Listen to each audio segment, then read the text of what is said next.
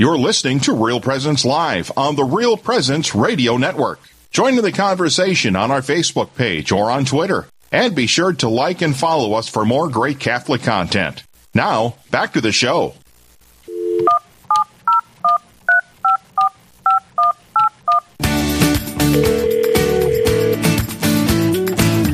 The Straight Talk segment here on Real Presence Live.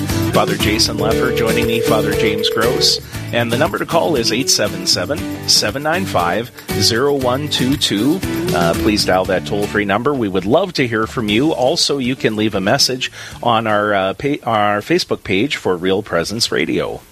You know, I want to start off with a little kind of ditty. Just one of these happy priest moments that you have. Like, it has totally nothing to do with you as a priest, but you have the fortune of being the recipient of God's grace and Sure. so many different things coming together. So, this afternoon I'm going to have a funeral for a gentleman. His name is Richard Pengilly. He's 95 years old. I never knew Richard in life. I only met him for about 15 minutes. And the family called, and I came. And what's kind of neat now is I look back on all these dates. So he was actually born on December 8th, which is the feast of Immaculate Conception. Okay. And then on the feast of St. Dominic is when I met him, which is also the Rosary. That's we traditionally talk about feast of St. Dominic and then Rosary coming together. Again, strong Marian theme. But so I meet him. He's baptized. He's confirmed. Receives his first Eucharist and the apostolic. So you yourself celebrated all of these things with him on that day, is what you're saying? On that day, Wow. and then he died on the actual feast of the Assumption, and I had an open intention that day, and I was actually able to celebrate Mass for the repose of his soul on that day. And then yesterday, if you remember, the gospel yesterday was about the vineyard, right? Mm-hmm. The kingdom of God is like the vineyard. And Right. those who have labored and those at the last minute, they come in. Mm-hmm. And this reminds me of the good thief. I was thinking, well, Richard, you're the good thief here. You stole paradise. I think that's Archbishop Fulton Sheen's famous line about the good thief stole paradise, or he was the best of thieves because it came true at the end. But I'm very excited for this funeral this afternoon, for his living relatives who will be there, to be able to proclaim the gospel in the hope of salvation. And now I'd say to all our listeners, you don't want to plan your salvation this way. I wouldn't roll the dice and say, gosh, I sure hope at the very last moment I have a relative who's faithful, who's going to call a priest in and help me or whatever. That it's probably a better plan to be one of those who are called in the beginning, to labor in the vineyard your whole life, to be faithful, working out your salvation, fear and troubling, as St. Paul says. But on the other hand, it really struck me yesterday when I was proclaiming that gospel, like, it would be so easy in a certain way to get bitter or cynical or envious and say, well, by gum, how could you say that he's entitled to this when he didn't know the Lord his whole life or so forth? At the last moment he gets it. And my response to that is, it just fills me with joy, to praise God that we have such a generous God, that he makes room for everybody, and it really indicates how he wants everybody. He wants everybody.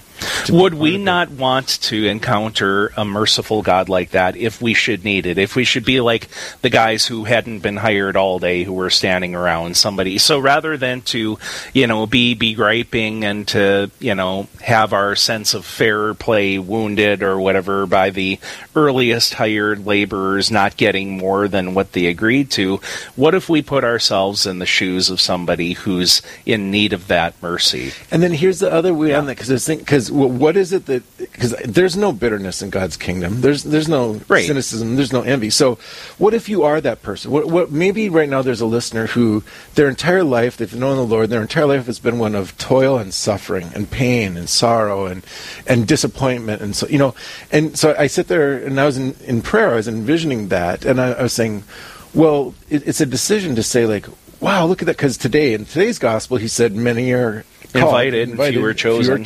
Right. So it's to be able to turn to the Lord and say, wow, Lord, I'm one of those who are invited. And this sorrow, this pain, and everything that I'm toiling in this labor, it demonstrates to me that I'm chosen. And so to rejoice in the fact that I've been chosen. How do I know I've been chosen? Because I'm asked to labor. I'm asked to suffer with the Lord. And what a mark of being chosen, that the Lord would allow me to identify with His labor, with His suffering the whole way through. So then it's a way to build up the whole body. Those who are laboring and those who are suffering, those who at the last minute do receive divine mercy. Yes. That we are in this together. Like that our last segment, the power of the powerless. That every person really does matter. They really do make a difference. And every one of us is chosen, not in the same way, but in a glorious way, in a dignified way for each one of us. So, amen, brother. Yes, definitely. And so that number again is 877-795-0122. We're going to have a question that we'll be addressing here in just a moment on Facebook. I also wanted to mention something I was thinking about with our last segment. You think of the various countries that were part of behind the Iron Curtain, as Winston Churchill spoke about it, and Hungary was one of those. And a couple of days ago, there was the memorial for St. Stephen of Hungary. Well, if you look within the biography and examine his family, his wife is beatified in the church, Blessed Gisela. Their son, Saint Emmerich, was a canonized saint. So you have a household that cherished and promoted the faith rather than to, lord it over others, but sought to serve rather than just to be served. I think that's a great witness as well. So, Budapest is one of those cities as well where people were throwing off the shackles of Soviet communist oppression. And Father Gross here too. Here's a thought on all this. Like, you look at the places like. Take Ireland, for example, where the Catholics were persecuted, or take England, where the Catholics were persecuted for centuries, and take Poland, where they were persecuted for centuries. And it becomes this wealth or different places in Africa, the blood of the martyrs, right, where the church becomes young and vibrant and strong, and the harder you try to wipe it out, the stronger it comes. Well, then you go and look at like Ireland now, which has turned to a place of really affluence through technology and different incomes that have come in. I visited there, and tourism, gorgeous churches, everything completely empty. Every county used to have its own seminary. There's one seminary left in the whole nation now. It's barely making it. Vocations are way down. The fervor for the faith is way down. Yeah. And so you sit there and say, well, time and time again, as humanity, like that first reading today, we demonstrate that, when things are going well for us, we quickly forget God. We forget our fervor of our faith, or we get slothful in our expression of faith. And it's sad to say, but it's almost like, God allows persecution for us to wake up, to come back. And it would be nice if we could be fervent in faith without having somebody to oppress us, kind of thing. So. Speaking about the crucible that people often find themselves in because of various things, we do have a question that was submitted on our Facebook page from Vicky. She says, I have a family member who is suffering from cancer, and I'm wondering how to introduce him to offer up his suffering to God. He does not follow the Catholic faith. So, initial reactions to that question. Yeah, so again, without knowing the particular details, like does he believe in God? Does he have a practice? I don't know. So if we start with the idea that maybe he doesn't believe in God, because we don't know from the question, but that he...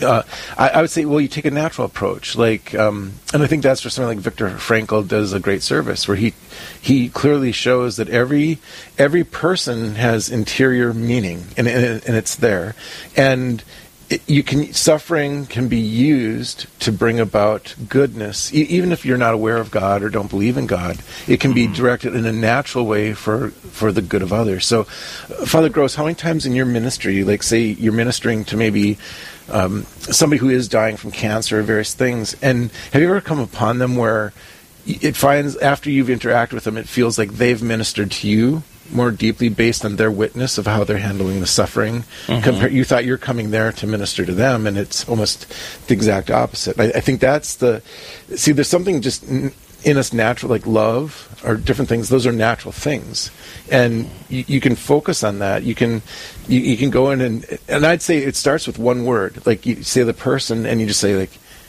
you are inspiring me how you're suffering. See, like that's a natural conversation. It doesn't have anything to do with God. You just talk to them about, wow, you're such an inspiration to me based on how you're handling this or what you're doing. So immediately you show how their suffering is having an effect on others around them. Well, then it's just a logical step to say, hey, this can be offered up for something good. Just on the natural level, without right. I was also thinking of the fact that, there are a lot of people who in the midst of their suffering become very bitter, and they wish for some sort of magical, removal of the, the suffering, the anxiety, whatever the case may be. But just remember the pattern of life that Jesus chose for himself. And in the second chapter of the letter to the Philippians, St. Paul speaks about that so eloquently, that Christ did not deem, divinity as something to be grasped at, but humbled himself, taking the form of a slave.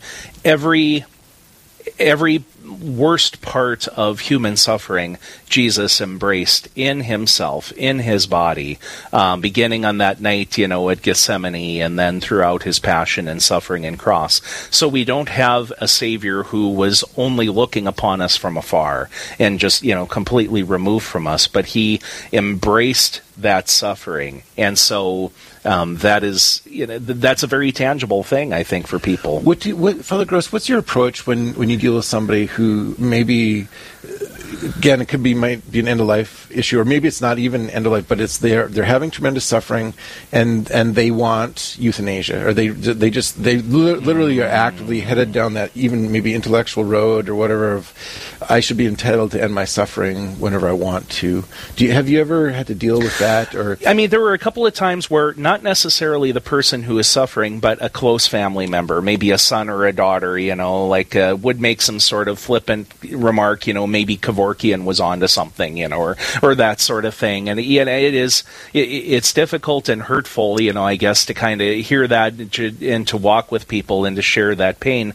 Basically, you just have to try to approach it logically in terms of, this is a very brief chapter compared to eternity, with the Lord. I think that's where, there's such an advantage to having a personal relationship with Christ at those moments, because, obviously, if you don't, you're on the outside, and it sounds like gobbledygook. But if you have a relationship, you totally can identify with Christ. You can see where his suffering, and you realize, oh my gosh, he's inviting me here. I can identify in this journey. Right. If the Lord is just a vending machine, so to speak, you put this in and you get something out, then that's a very shallow sort of understanding. And it probably wouldn't be the moment to do it, but between you and I, as we're sitting here talking about right now, what people don't realize is, basically what we're doing is we're passing judgment on God at that point. We're saying, I'm willing to stand before God on my own 2 feet, my own merit, to say, I took judgment into my hands, and I've judged that was enough, and Lord, I'm telling you what right. And in the abstract, it seems so absurd, to take that position. Yeah. Yes, exactly. So the call here for our Straight Talk segment, 877-795-0122. And you can also leave messages on our Facebook page. Now, Father Gross, it's very rare that you or I we both get stimulated by a bunch of stuff, and then we stimulate each other, but it's very rare that we walk into the studio and we say, hey, here's the deal. What's the deal that we both got stimulated by? There has been a hot button comment that has been picked up in numerous parts of media that has been stoked by an article that was written, kind of an op-ed article, written in a magazine called The Atlantic. This author's name is Daniel Panetton, and he said, and the title of it, I don't know if it was an editor that came up with the headline, but it's somewhat salacious. How extremist gun culture is trying to co-opt the rosary. So basically, this author is reacting to a couple of memes, which exist out there, where there are, a rosary is placed next to firearms and, various things like that. I think, and actually the title was redacted, because I think the original title on there was the rosary is a weapon. The rosary has been turned into a weapon. Rosary as weapon memes represent a social media diffusion of various messaging. Now, there's a couple of pull quotes here. Many take genuine sustenance from Catholic theology's concept of the church militant and the tradition of regarding the rosary as a weapon against Satan. So there's the article is a little bit of a screed, about certain perceptions. But I think there are a couple of things that it exposes, at least in my mind. First of all, the difficulty that a lot of people traditionally have had with Catholic symbols in the public square. So people might be saying, well, okay, rosary is fine if I never have to see you, like if you're just praying it in church or if you're praying it at home or whatever, if I'm not seeing it, otherwise it's going to be some sort of trigger for myself, and it kind of ties into some of the historical anti-Catholic baggage, going on in the country. Also, there's a whole question about how a lot of the people who are most fervent in the church with regard to upholding the teachings of the church rely very heavily on their devotion to our Blessed Mother and to the praying of the Rosary. So it has become symbolic of people, at least, standing in the path of those who would want to, do things that are contrary to the teachings of Christ, because it's a matter of people saying, I should be able to do, what I want to do when I want to do it, and somebody who's trying to thwart that or whatever, if you're endorsing what's happening in the world around you, there's really no adversarial, element to it. There's no reason for taking up weapons. There's no reason for spiritual warfare. If you are so simpatico, you might say, with the spirit of the age, there's really nothing to fight against. And so it offends a lot of people to see us speaking, applying to ourselves the words of the St. Michael the Archangel prayer, defend us in battle. Well, what kind of battle is there? And it kind of makes you wonder what sorts of things for people, are taboo, anymore, if there is, if there is anything.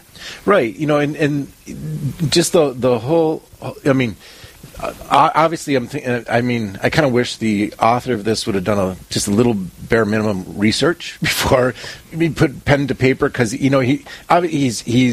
he's accomplishing what he wanted, which is getting a strong reaction. He's getting a strong reaction out of me, and I do want to respond to a number of things here that this has provoked. So first of all, on the spiritual level, like just take the spiritual level. Mm-hmm. Like I doubt, for example, maybe he knew, but I doubt that he knew. This came out right around August 8th, which is the feast of St. Dominic, which is associated with the Rosary. And the traditional rosary that we have,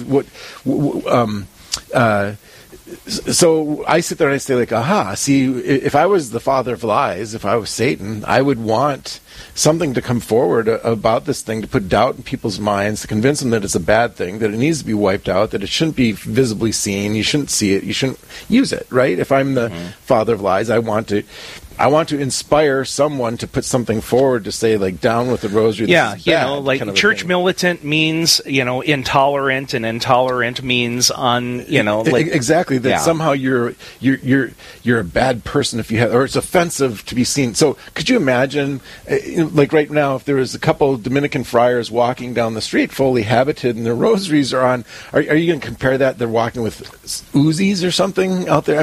Such extremists. Oh my gosh, what are they going to do with the rosaries? But it's worth just taking a step back from all of this and actually, what is the rosary? What is it? Because he never defines it. He doesn't go on and explain the history. So it's really quite beautiful, and a lot of people don't realize it comes out of the history of the words of Christ himself, where Jesus was a faithful Jew, and as a faithful Jew, he stopped 7 times a day and he prayed the Psalms. There's 150 Psalms, and those Psalms, basically, if you look at it, it's the voice between God the Father and God the Son. Really, it's between the divine and the human. There's this voice, this dialogue that's taking place, and so all the way back in the beginning, Christ, the Jews, Christ himself, then forward all Christians, there isn't a single thing that we do as faithful Christians that we don't involve the Psalms. So you think of any prayer that we do, morning prayer, evening prayer, Mass, a funeral service, a blessing at a wedding,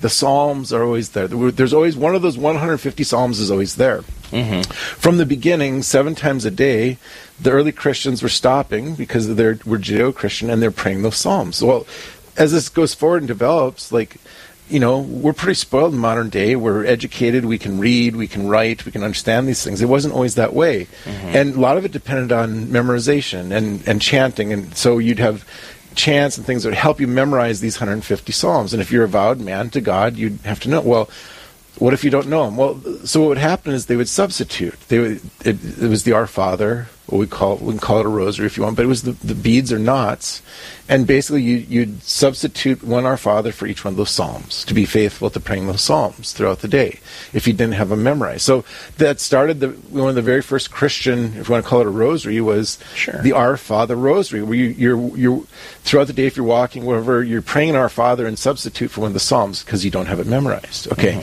Well, as time comes, we come to the Albigensian heresy. So this is the modern day rosary, the Marian rosary as we know it now. In rosary, the word itself means little roses. That's what, like you're offering a little rose of prayer. That's what rosary literally means. So it's like a garden of prayers. Okay. Well, what happened there, St. Dominic and the Dominicans and a few others involved here, they went forth to preach against a heresy. The heresy was the Albigensian heresy. That heresy denied the true divinity and true humanity of Christ and that the hypostatic union, basically. So what Dominic did is he took Scripture, St. Luke's Gospel, and he takes the moment. What's the moment when God becomes man? Well, at the moment when Mary says yes, he's conceived in her womb. And for the first time since original sin, God and man are friends in the womb of Mary. It's the conception of Jesus. Hail Mary, full of grace, the Lord is with thee. Blessed art thou amongst women, blessed is the fruit of your womb. And that's actually where it stopped. That was the original, what we call the Hail Mary. Later, the word Jesus gets put in there, and then the petition, pray for us now and at the hour of our death, we sinners, Okay, but, so like that's why when you hear the Ave Maria sung, oftentimes it stops right there at the womb of the Virgin Mary, the fruit of your womb, and you don't hear the second part, because that's what he used. So he literally went through Europe using this piece of Scripture, of the Gospel of Luke, used that to educate people that Christ is truly God and truly man. He took the Our Father rosary, he put it together, and so he had the people reflecting and praying on this moment, come to understand this moment. The Jesus Christ, he's the new and eternal covenant. He's the covenant of divine friendship. God and man are one. And this can never be broken, right? And to teach them that the Albigensian heresy was a lie, it's wrong. And it's going to lead you away from salvation. And he was very successful at this. And then you put that on a rope with beads or knots, and you're praying through that. And then you add then the mysteries of Christ's life, his conception, his birth, his suffering, his death, his resurrection, right? And suddenly you have the entire gospel on some beads in somebody's hand, and you can take somebody you don't have to be educated, you don't have to have a degree, whatever, and what are they doing? They're militant, meaning what? They're fighting against the lies of Satan. They're fighting against evil spirits. They're being comforted by the Blessed Mother. They're receiving the gift of the Holy Spirit. They're receiving the comforts of God the Father. And so suddenly you could use that language. And a lot of the popes and the saints have used that language. Like this is your weapon against evil. This is your sword to Ephesians evil. chapter 6, take up the helmet of salvation, and we battle not against flesh and blood, but of But on the other hand, if you don't believe that there is a Satan, that there's a father of lies, that there's evil, or that if you don't think that you need salvation, and you don't think that there's something out there that wants to destroy your eternal soul, well then you could take this and you can turn it into a meme, or you can turn it into, say, like, oh, there's a symbol for gangsters, there's a symbol for extremists. Or he was making the point that, if you're Catholic with a rosary walking around, I think he's connecting it up with probably the pro-life movement is really probably where he's seen this. Oh, yeah. And he's saying, like, oh, somebody who might be sidewalk counseling, whatever, outside of an abortion clinic praying the rosary, they're extremists, and they're violent, and they need to be done away with, and we need to make this disappear. So, that's kind of where this is coming from. And you hear accounts from various exorcists talking about how demons have expressed in the midst of their prayers and their rituals how effective intercession to the Mother of God is, and how it wounds them, in their and thwarting their purposes. So, the faithful daily devotion of praying the rosary is a means of sanctifying one's daily life, and if that's something radical, well, and now I'm a radical. Call us radicals. Yeah. Which means to the root. Actually, the word radical means to the root, and it would be like, yeah, we want to go to the root of Christ and his teachings and what he's about. So yes, exactly. So I mean, it was just it just is bringing up a lot of foolishness with regard to the inflammation of things, and just various images. And, another kind of a parting shot from that article, Catholics are taught to love and forgive their enemies, that to do otherwise is a sin, but the extremist understanding of spiritual warfare overrides that command, and all sorts of these strange things that he's saying. Where? You can make these grandiose statements, but where? What do you even? Where is this even in reality? What are you, talking about? So yeah. So anyway, it got plenty of attention here. So we just have a couple of minutes left here in this segment, and I just wanted to mention a couple of things. There were some people who the Lord has called from this life within the last couple of weeks here that I wanted to just make a recognition of. One, something, you learn something new every day. The popular singer and actress Olivia Newton-John passed away, who was not Catholic herself, but oftentimes attended Mass at a nearby monastery close to her home in the hills in Southern California, and had a practice of praying the Lord's Prayer every single night ever since she had a difficult pregnancy with the birth of her child back in the 80s. A gentleman by the name of Vin Scully passed away, who was for a very long and illustrative career, an announcer for the first Brooklyn Dodgers and then the Los Angeles Dodgers, moving out to the West Coast when they went out there. He was a very faithful Catholic, husband, father, Knight of Columbus, and just a real example of a gentleman in an industry where people can be anything but. Also, David McCullough, a great popular historian in America, passed away too, and one of my all-time favorite authors. So we ask for eternal rest granted upon their souls, and we'll be right back after this.